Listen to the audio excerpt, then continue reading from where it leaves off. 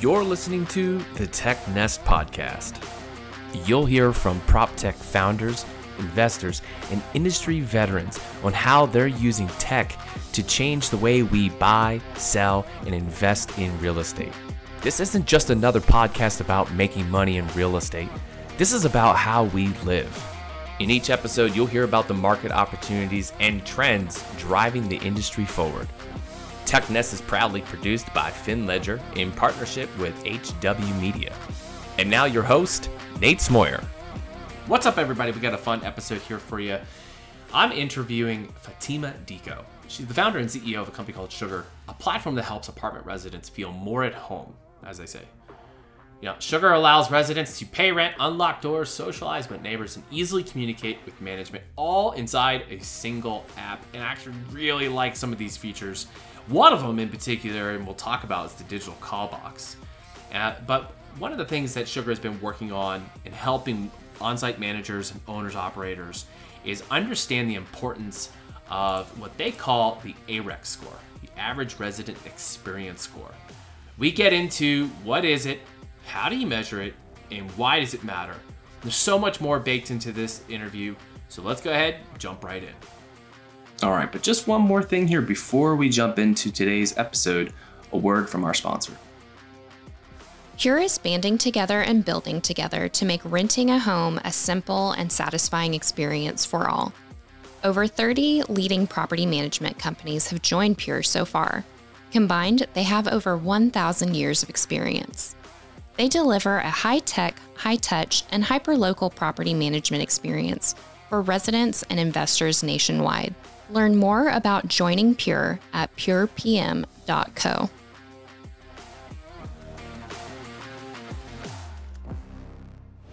Hey Fatima, welcome to the show. Hi Nate, super excited. Yeah, this is about time. That's how I feel about it. Same here. It's about time. I'm very excited for this, and I think we're going to have a good conversation. I'm also very excited for people to hear about Sugar. I know that you guys have been working for a little while now, building some really cool stuff. I feel like kind of floating under the radar a little bit, but maybe getting ready for a breakout. So as we always do, please go ahead and introduce yourself, let everyone know who you are and what you do. Awesome. Well, my name is Fatima Diko. I'm the CEO of Sugar.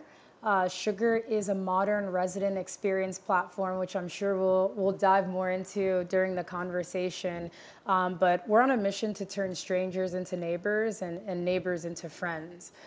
So super pumped to be here, and a big fan of this podcast. So it's great to finally be here. That means a lot. I appreciate that.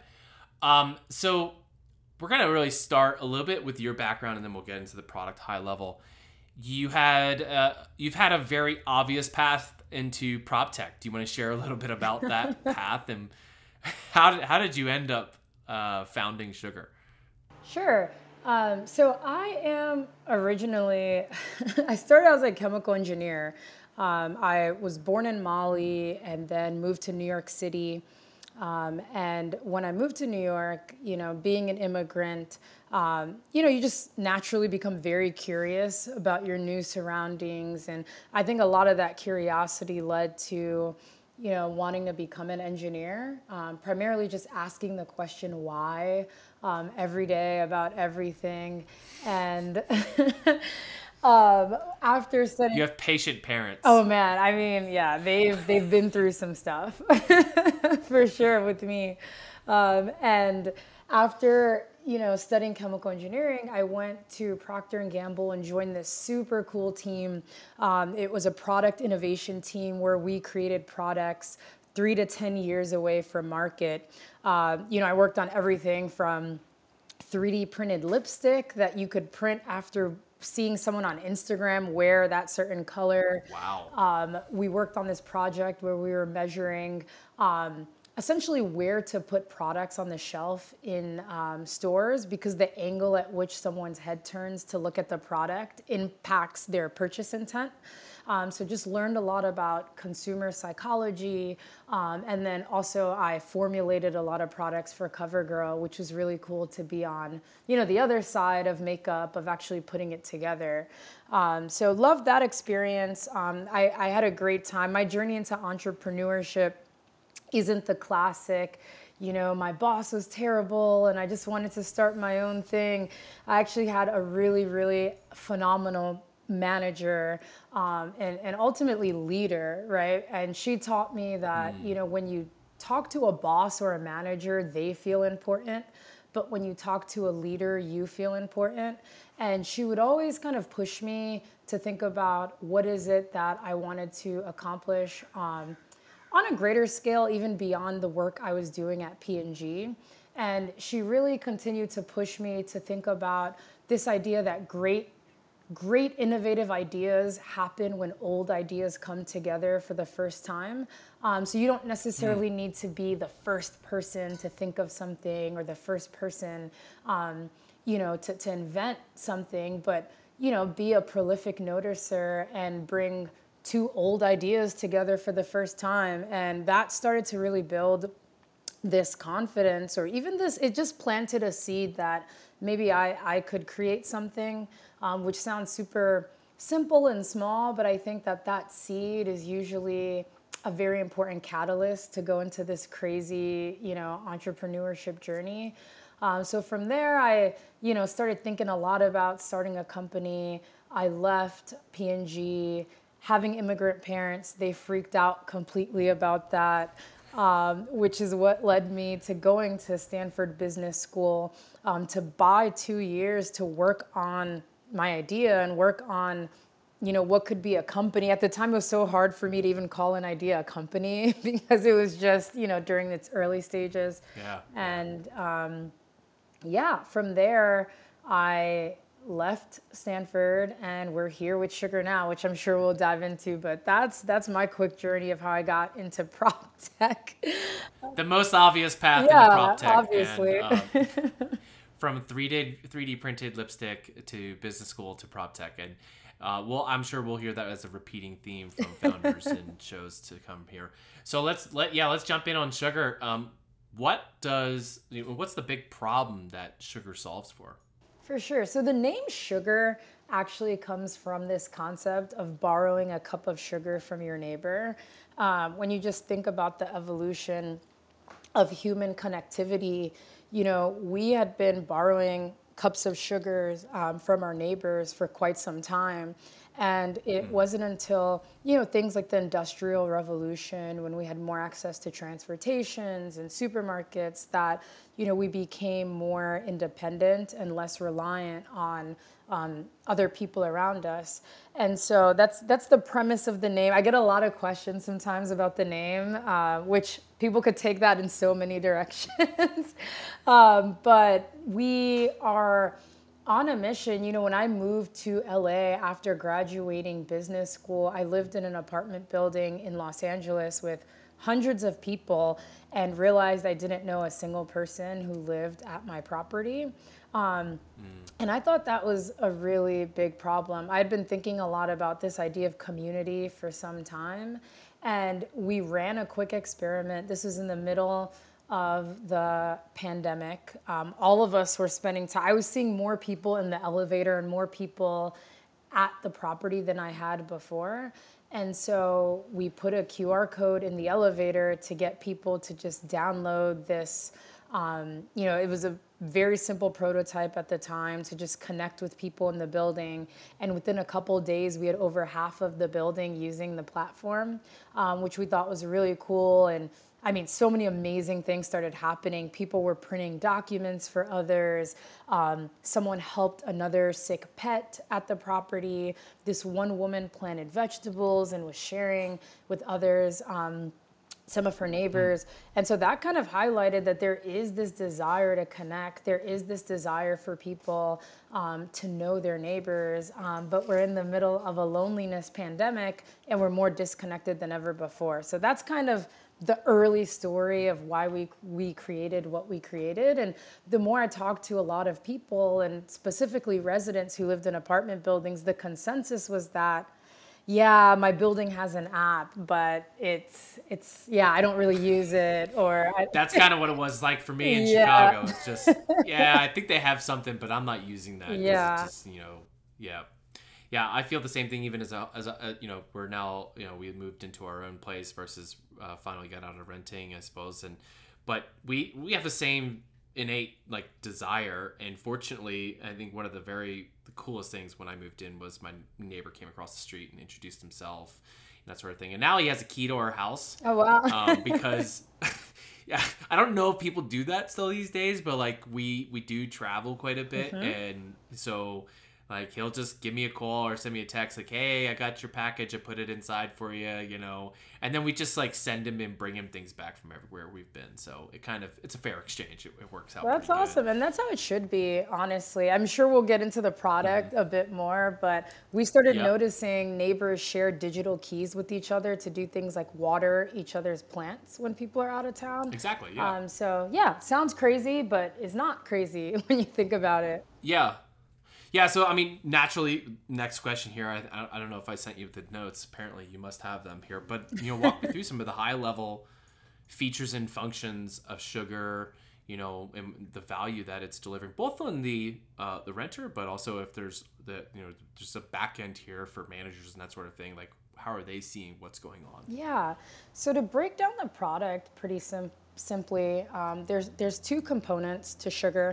There's the mobile app for residents and the manager dashboard.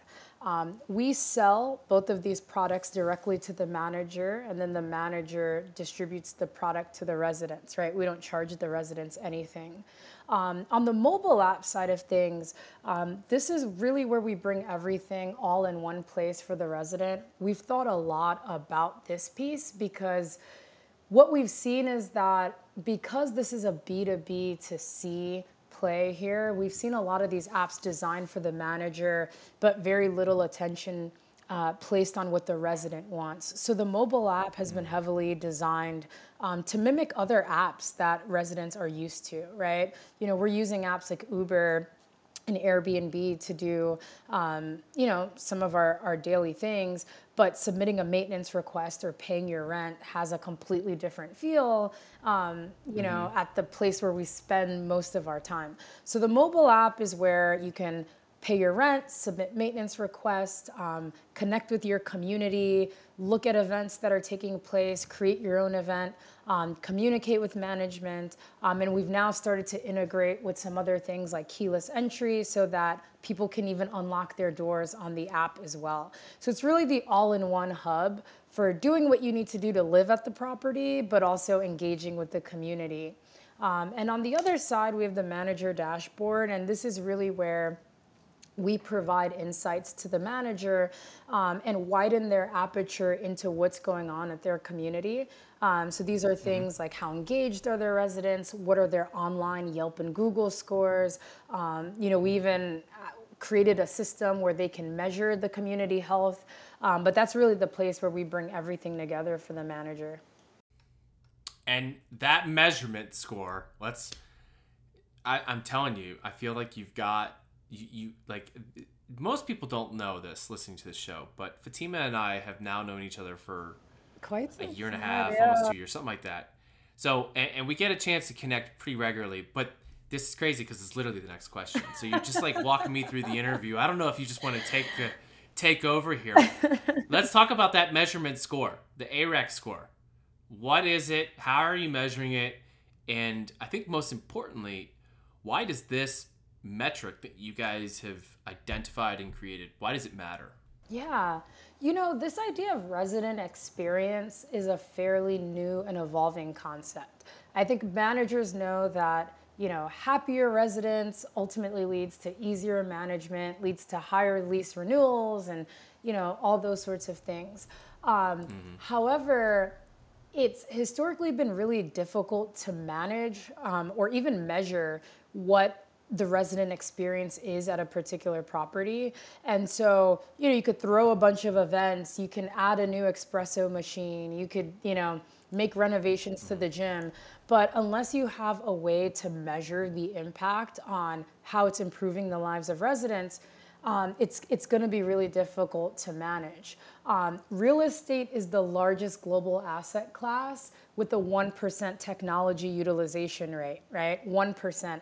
And so as more and more technologies come into the ecosystem, there needs to be a way to manage and measure how these new technologies are providing an ROI, or what is it actually, when I bring sugar to a property, how do I know that it's working, right? How do I know that it's made a difference?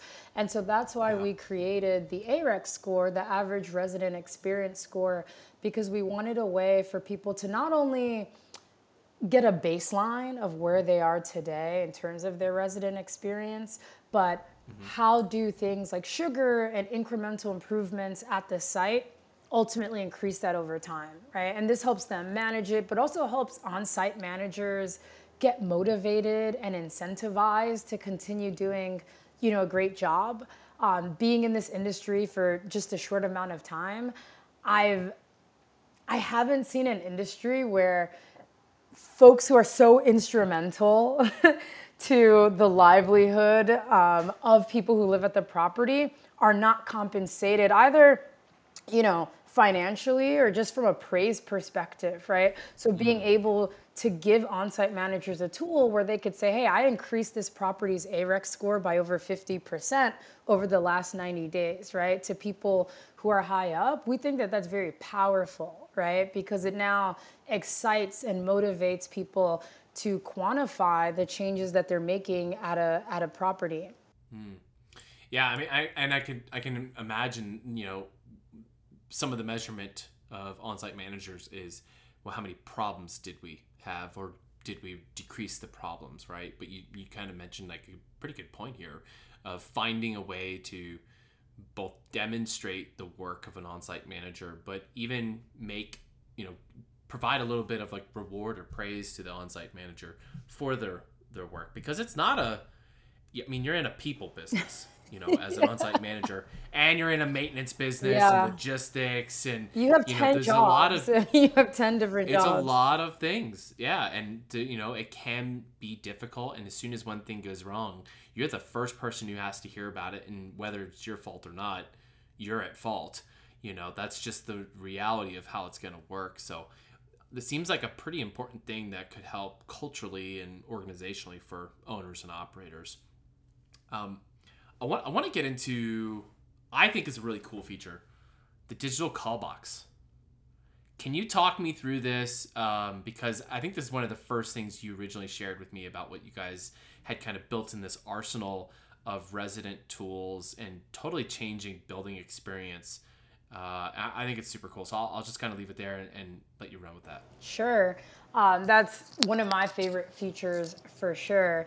And to kind of back up into, how this digital call box even works. At the end of the day, we're a resident experience platform. We help people connect with their neighbors and just help give them a better experience at their properties. The decision for us to integrate with these keyless entry and access control systems is because, we saw this opportunity to allow people to essentially go in the app for something they need to do on a daily basis, which is unlock doors. And if you can get people to do that on a daily basis, then they're going to be way more engaged in the other features and aspects of the app. So that was kind of the premise of, why does Sugar integrate with access control and keyless entry systems? And obviously with the rise of Gen Z and more buildings becoming keyless, this is going to be a trend that we just continue to see over time. So that's that integration. How that kind of evolved into the digital call box. Again, COVID and a lot of the changes we saw during that time influenced a lot of our thinking and ideation at the time. QR codes were everywhere. People's moms, dads, grandparents, everyone was just scanning QR codes. And so that proliferation and just the way it penetrated into the norm for us was an opportunity to connect and just replace call boxes with QR codes outside of buildings. We realized we had the directory of all of the residents. We had everyone on the app already, and people are already using the app to unlock their doors. Why don't we allow them to manage guest access as well using QR codes?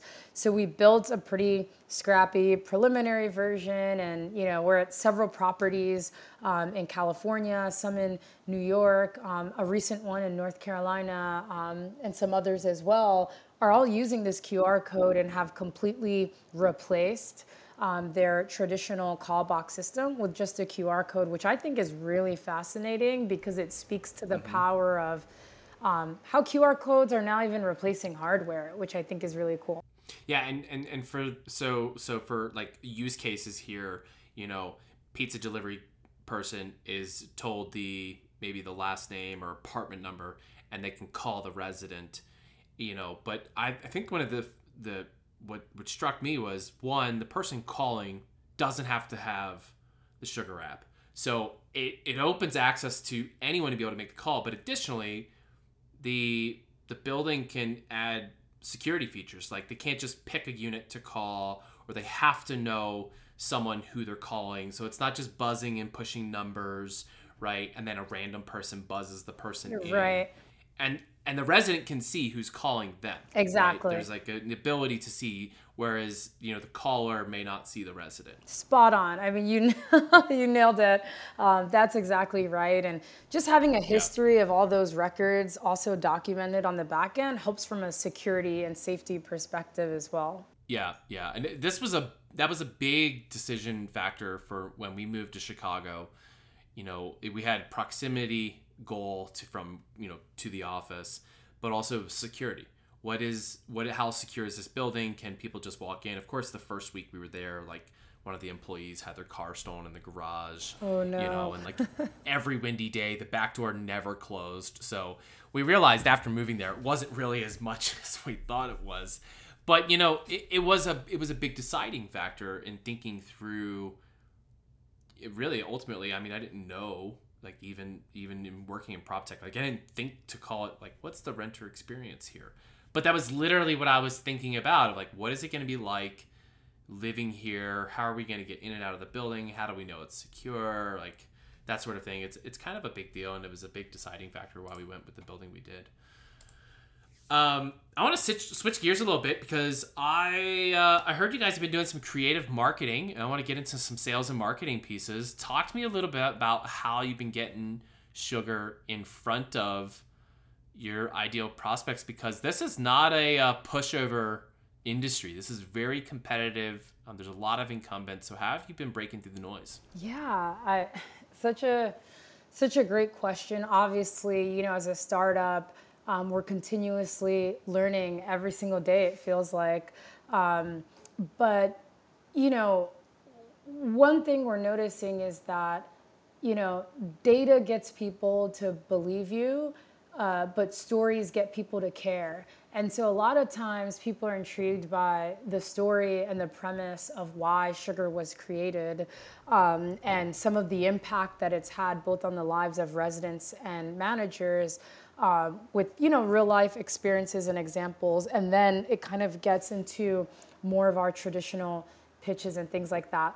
We've done all sorts of things from a marketing perspective.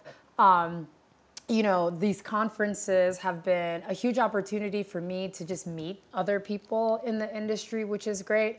It's a very relationships-driven industry. And so just being at these conferences and talking to people and just getting to learn about people's pain points and their experiences and what they've seen over time with technologies, that's been great for me, rather than, initially just coming in and trying to position Sugar without a willingness to learn what has worked and what hasn't worked thus far.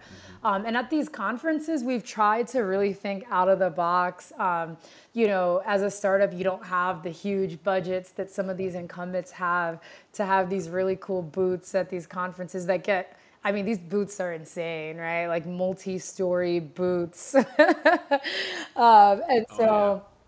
we've done cool things like we bring QR code cookie. I feel like we have this QR code theme going on here with our company from, the origin to the call box and then these conferences. We have these QR codes on cookies. So you could eat the cookie with the QR code on it, but you scan the cookie preferably before you eat the cookie, and then you get a real live demo of the app.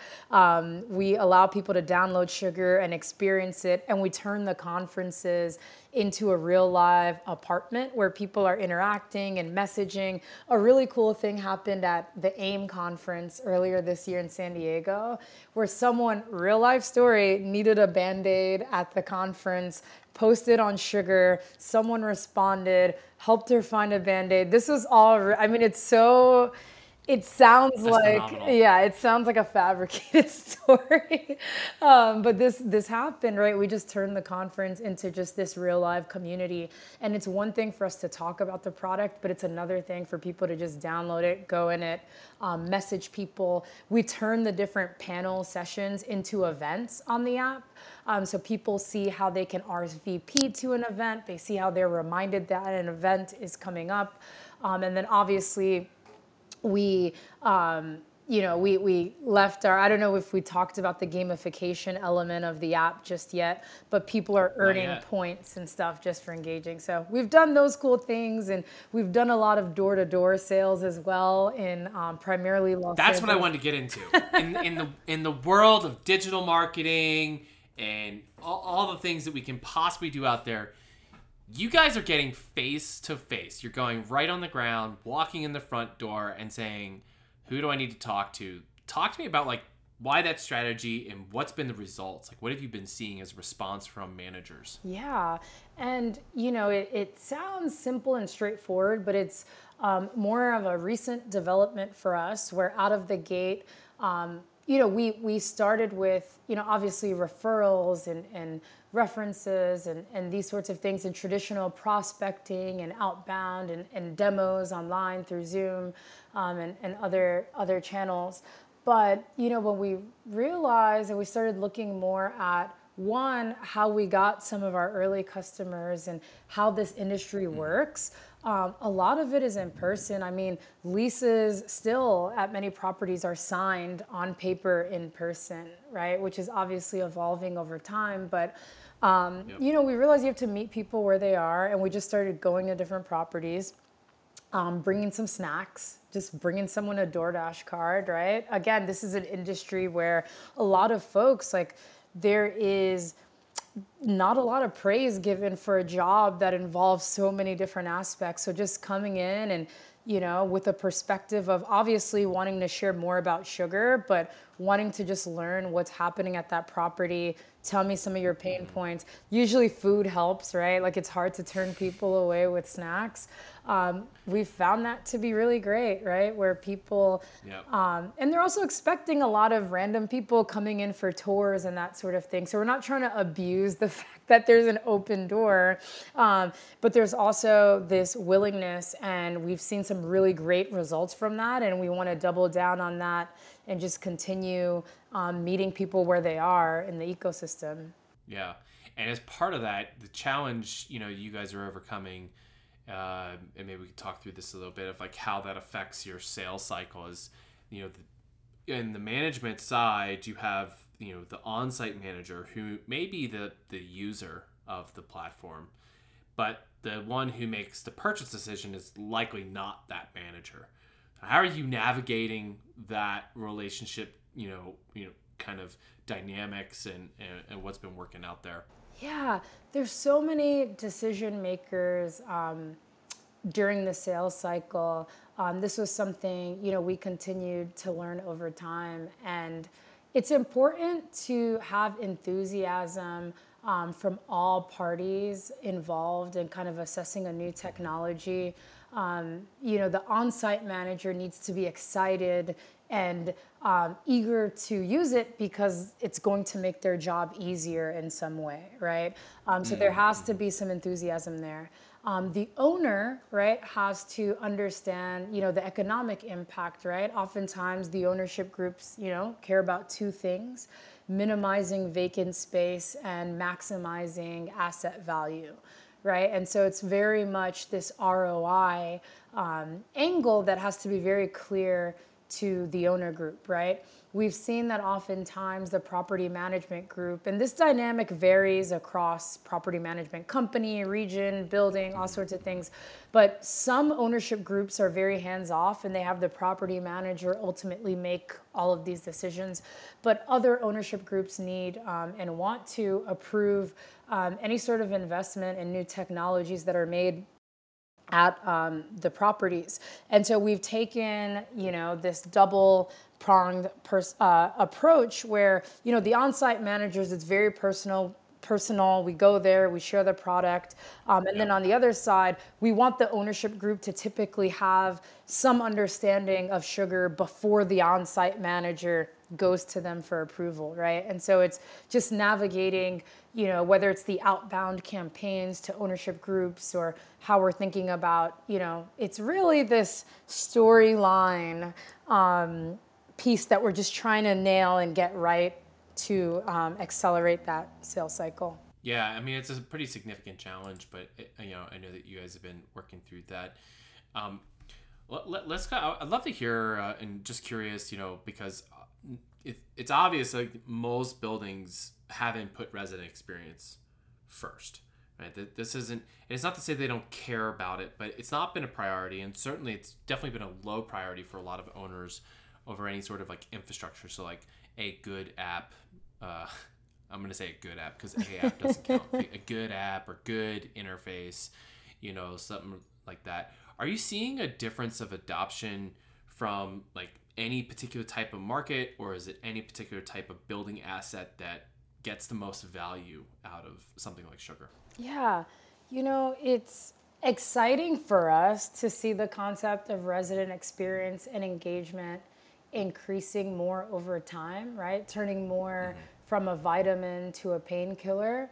And I think a lot of that is driven, one, by the rise of Gen Z, that demographic becoming renters, obviously technology just becoming more of the norm and standard, and then the rise and the role of online reputation, specifically Yelp and Google scores for people making a leasing or touring decision. And so as these things continue to rise to the surface, I think it's created more of a need for people to either reevaluate their tech stack or think about adding new products into their tech stack. And we've seen, and obviously it depends based on the different priorities that different property management groups have, but we've seen groups where they've made an intentional strategic decision to focus on resident engagement at the top level. We've seen that reverberate across their portfolios. Right now, our customer base primarily consists of Class A properties, although we have other types of properties as well. We see anywhere from high-rise, mid-rise, garden-style apartments as well. We have some properties with hundreds of units, and then we have some where there's 12 people in a community, right? Yeah. And different customers are using sugar for different reasons, right? Some properties are just using sugar. Obviously, they then get introduced to a lot of the other features, but the primary catalyst is usually I need a better way to communicate with my residents. I don't have a way to just talk to people at the property, right? Between email and text and all these other ways, there's no way for me to streamline this, right? And then other folks are using it because it's like, hey, we have a strategic initiative to increase our Yelp and Google scores. Residents are only going there when they're complaining. So how do we drive more positive reviews? So that's we're seeing a lot of different things, again, based on the region, the type of customer and that kind of thing. Yeah. The magical, mystical review engine. I'm working on some of that myself. We're doing some things at Obi. We've doubled our reviews probably within the last few weeks. Oh, wow. Total reviews. We didn't have a lot to start with. That's not easy. That's not easy though. Reviews are really difficult. Here's probably like the 100th time I've dropped Ben Kinney's name on the show, and until I get Ben, I've got to get Ben on the show. For those listening who know Ben, I know Ben, but just bug him for me. Let's make it happen. So I learned from Ben when I was a real estate agent, and in reviews, it was thinking about not just the close of the transaction. A lot of people only consider the review then. But we had it baked into scripts early. Like at the point of like, I'm going to work with you and you're going to get this is what I'm going to deliver to you. And here's what I ask from you. So like I asked for referral before we even went and looked at a house. And I asked that they were going to tell people about the experience they got in a review. And then go under contract and you'd go in for the referral and the review. And then when you go and they actually close on the deal, you go in for the referral and you go in for the review kind of thing. Now, I was a terrible real estate agent, but I did earn some of those good reviews. I really did. I just wasn't very good at residential, but it was the like peak moments of happiness for that customer that I look for of like, when is the time to ask for that review? So I'm curious if that is similar in multifamily, but we'll come back to that. You and I will connect, figure out the mystery around that. Don't want to share it with the world here. What's one thing though, as you've been building Sugar and kind of going through all these different experiments, what's something that you thought might be, hey, this is the winning hit, this is the ticket forward, or you've had this idea, give it a shot, turns out not what you thought? I mean, yeah, the startup journey, there's just so many of those moments all throughout the journey.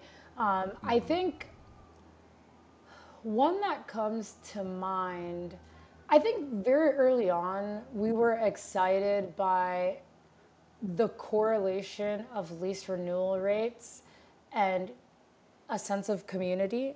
And I think we overestimated that alone being, or that by itself, right, without thinking of some of these other elements and building for these other elements, would be enough from a selling perspective, right? And I think ultimately people understand this connection, and this connection is very important.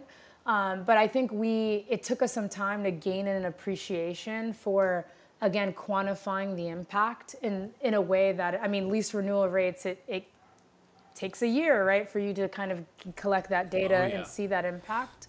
So I think we definitely out the gate, it was very clear to us and it made a ton of sense. But we had to refine and continue to build for some of these other easy to tackle things like reviews or easier communication or just a better way to organize events that are taking place at a property. And so I would say there's that. And, there's a ton of there's so many features in the app. We thought, like at one point, we thought there would be a daily knock knock joke in the app. That would be really cool. And people would be excited. Like we thought it would be great because like there's a door, and not a good idea unless the jokes are funny. It'll just annoy people. Don't push notify people unless it's important or valuable. Otherwise, they'll be annoyed and turn them off. I'm not. I can't blame you on the daily knock knock joke. It's not a bad idea. It's just maybe not what the market's asking for at the moment. Right. And one more question here before we get to the bottom of the show segments. Why is now the right time to be focused on and building Sugar? I think that the pandemic positioned multifamily as a very important component in piecing together human connectivity. We lost a lot of touch with one another. Like we really became more disconnected as a society. With loneliness, I think the numbers are above 50% of Americans identify as being lonely. 1 in 4 Americans now work from home. And so you have this loneliness pandemic partnered with this, increase in remote work, partnered with, as we were discussing earlier, burnout that's happening across industries. And we have all these platforms, Instagram, Twitter, and Facebook to an extent. But we have to ask ourselves if these platforms are either bringing people closer together or farther apart. And while, as managers, the need to bring people together can seem like, just a nice to have at a property, I think people are understanding the economic impact of that a lot more now. People are understanding that if your residents aren't happy, if your Yelp reviews aren't great, if you're not creating a sense of community, people are going to leave. I think it's very similar to the Great Resignation, where people no longer want to work at companies where they're not valued, and they feel like they're giving their all to a company that doesn't care about them, and that's why people are leaving. I think we're going to see a very similar thing in residential, where people are no longer going to work or live at a place where they're going to send their manager an email about a maintenance request and hear back days later. It's not going to happen anymore. And Gen Z definitely is not going to be okay with any of that. So I think it's a powerful time, both from, just a technology perspective, but on a deeper human level as well. Yeah. Yeah, I couldn't agree more. It's certainly, working from home is totally an adjustment. And when we were at, actually, this was something kind of fun that was like interesting to witness. We when I was at Avail, we had an article, and it was how to handle noise complaints. Managers and owners deal with this, right? Unit 3 is so loud. Can you tell them to shut up? And well, you got to tell Unit 2, technically it's not during quiet hours. Sorry. Well, that article, the moment the pandemic hit and people hunkered down and started working from home, it just took off on the amount of traffic. People were searching constantly. And it wasn't because they were managers trying to handle noise complaints. They were trying to figure out what to do because they had noise complaints. It was so fascinating to watch it. And multiple times it basically mini went viral.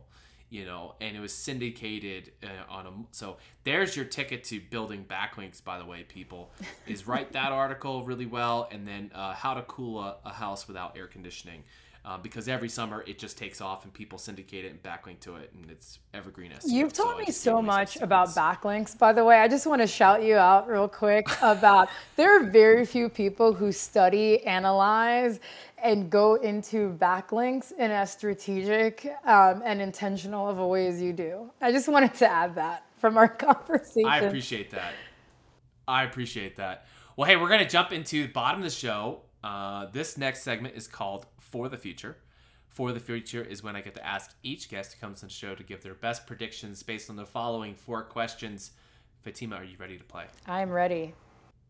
All right, question number 1. What does sugar look like 1 year from now? 1 year from now, we are live in every single state in the country. We're in at least 1 property in all states. Boom. Love it. When you need some connections to South Dakota, because there's 20 buildings. You're the guy, yeah. There it is. You're the only guy I know from South, so you really will be the guy when we need to tackle that state. I really do have a guy in Sioux Falls, so you let me know. All right, here's a good one here. Question number 2: how long will it take for resident experience score, all right, to become as common a metric as vacancy rate or NPS in multifamily? That's a great question. Wow. I think, one, it depends on our ability to educate the market quickly and continue cranking out content. We're posting a lot of blogs on our site, all related to the AREX score. So there's this curve of just educating people. And so depending on how quickly we can do it, I think the industry is very receptive to new metrics and tools and ways to quantify. But depending on how quickly we can educate people, and then on top of that, phase 2 will be how we can start to demonstrate with case studies, a year from now, how we've been able to change the AREX scores of different properties. I think from there we'll start to see more adoption over time as well. Question number 3: what's one industry trend you think will continue, but you wish would go away? Maybe the pet No, not the pet engagement apps. I think the pet engagement in general, I think is really great. I think some of the apps and companies are getting a little out of control. I don't even know this is a category. Yeah, well, there's more and more research. So I do not, like, just to clarify, You're not that's a hating good, on I Fido. am not hating on dogs at all. I think that there's more research that shows happier pets and more initiatives for pets gets people to stay longer as well. And so I think people are kind of taking that and running with it in different ways, some of which may This is not why be. every new luxury apartment building has a dog run. And it's Yeah. like perfect astroturf. It's got like a little like seesaw for them to run up and down, and tunnels, and all the things for stimulation, so that you don't have to leave the building premises to go to the dog park. You could just hang out right there.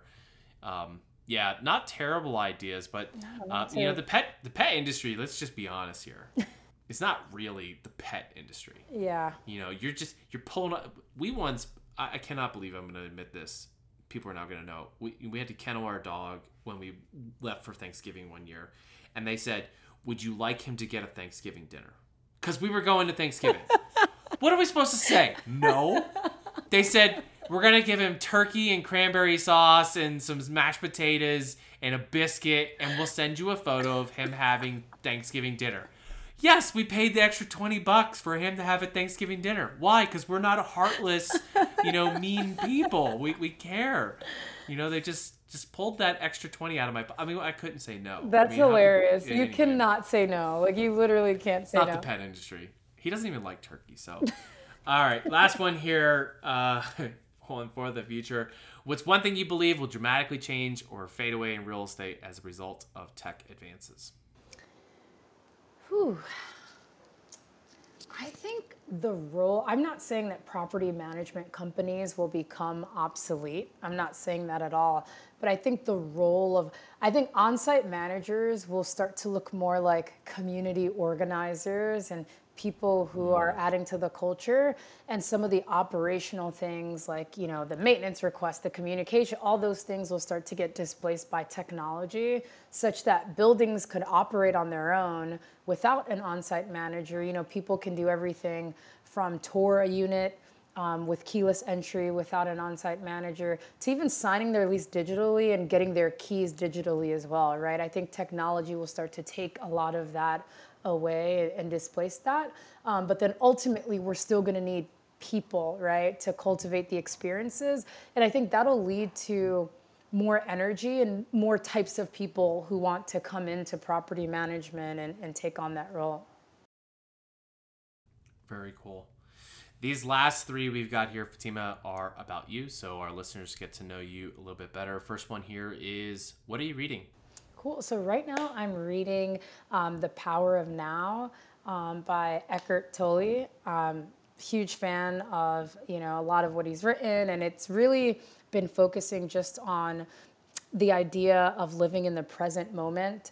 And anytime we're typically feeling anxiety, we're thinking about the future, or when we're feeling guilt or regret, we're thinking about the past. And by reframing how we sit in the moment, we can eliminate a lot of these negative things that typically aren't real and just live in our head. And so that's been really great. It's interesting. I just had this conversation with a coworker, and we were just talking about project management and, really just adopting the tools that we have.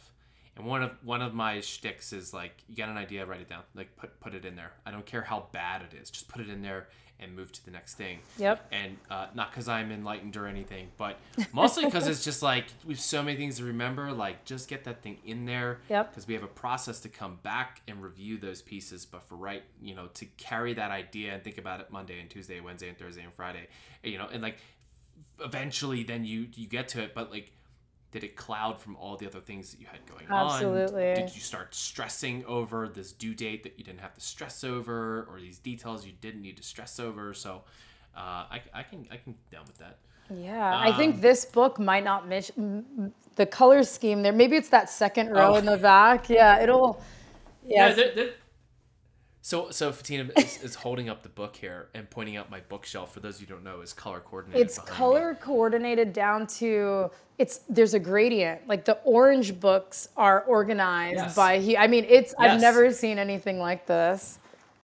Yeah, little things around here. Question number 2: who are you learning from? Everyone, everything, people, plants, animals. I'm trying to be more aware of my surroundings and being open to learning from people older than me, younger than me, the same age as me, within this industry, outside of this ecosystem, because I think that's where, again, going back to the beginning of this interview, great ideas happen when two old ideas meet for the first time, which is why I think traveling just leads to more innovation because you're just gaining more perspective, you're seeing more things. So I think there's just this openness to learn from any environment or person or thing that could potentially teach me something. Yeah, very cool. Last one here, what inspires you? I'm inspired by the resilience of creators and entrepreneurs. Like anyone who, if you want to build thick skin, build something new and then tell people about it, right? Like that is a surefire way to build thick skin. And so anyone, regardless of the outcome or how things are going, if it's going well, if it's not, like anyone who just has the courage to go out there and try something and have the resilience, like that inspires me to keep going. Do you know who Sarah Blakely is? Oh, of course. Yeah, she's incredible. Yeah, incredible boss. Like probably one of the best business leaders. The best. Gotta be like decades. Okay.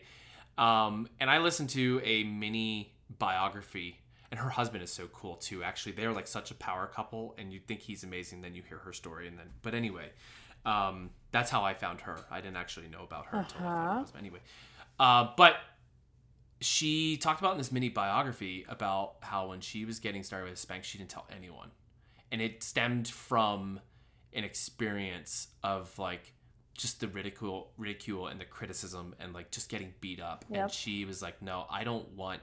Basically was like, I don't want any of that negativity in this. I'm going to hammer on this like no one knows about it until I get through it, and then make people start asking, what is it that you're, basically like show them what it is versus telling and early on about it. Cause just didn't need that, and push through. So that kind of is always like stuck with me of like, sometimes, it's the hard thing, and you're not wrong, right? Starting something and then tell your friends and family about it. They'll be the first one to be like, "Oh, great idea." Yeah, don't do that. They'll either be like, "Yeah, that's good," when it's really not, terrible, or "Oh, that's terrible," and then crush the dreams too soon. Absolutely. It's very, very difficult. Fatima, this has been awesome. Thank you so much for your time and sharing so much about sugar. Before we close out, for those who want to get in touch with you, want to learn more about sugar and what you guys are doing, where do they go? How do they do that? For sure. Sugarliving.com. Great way to just learn a little bit about what we're building. And I'm on Twitter at Fatima Diko _. Or also you could check out Sugar Living's Twitter at Sugar Living. This has been so awesome, Nate. I'm so glad we had a chance to finally do this. As I mentioned, I'm a fan of this podcast, and I just think it's great that you're curating these conversations. I had a great time. Yeah. Appreciate it. Can't wait to catch up again. We'll see you soon. See ya.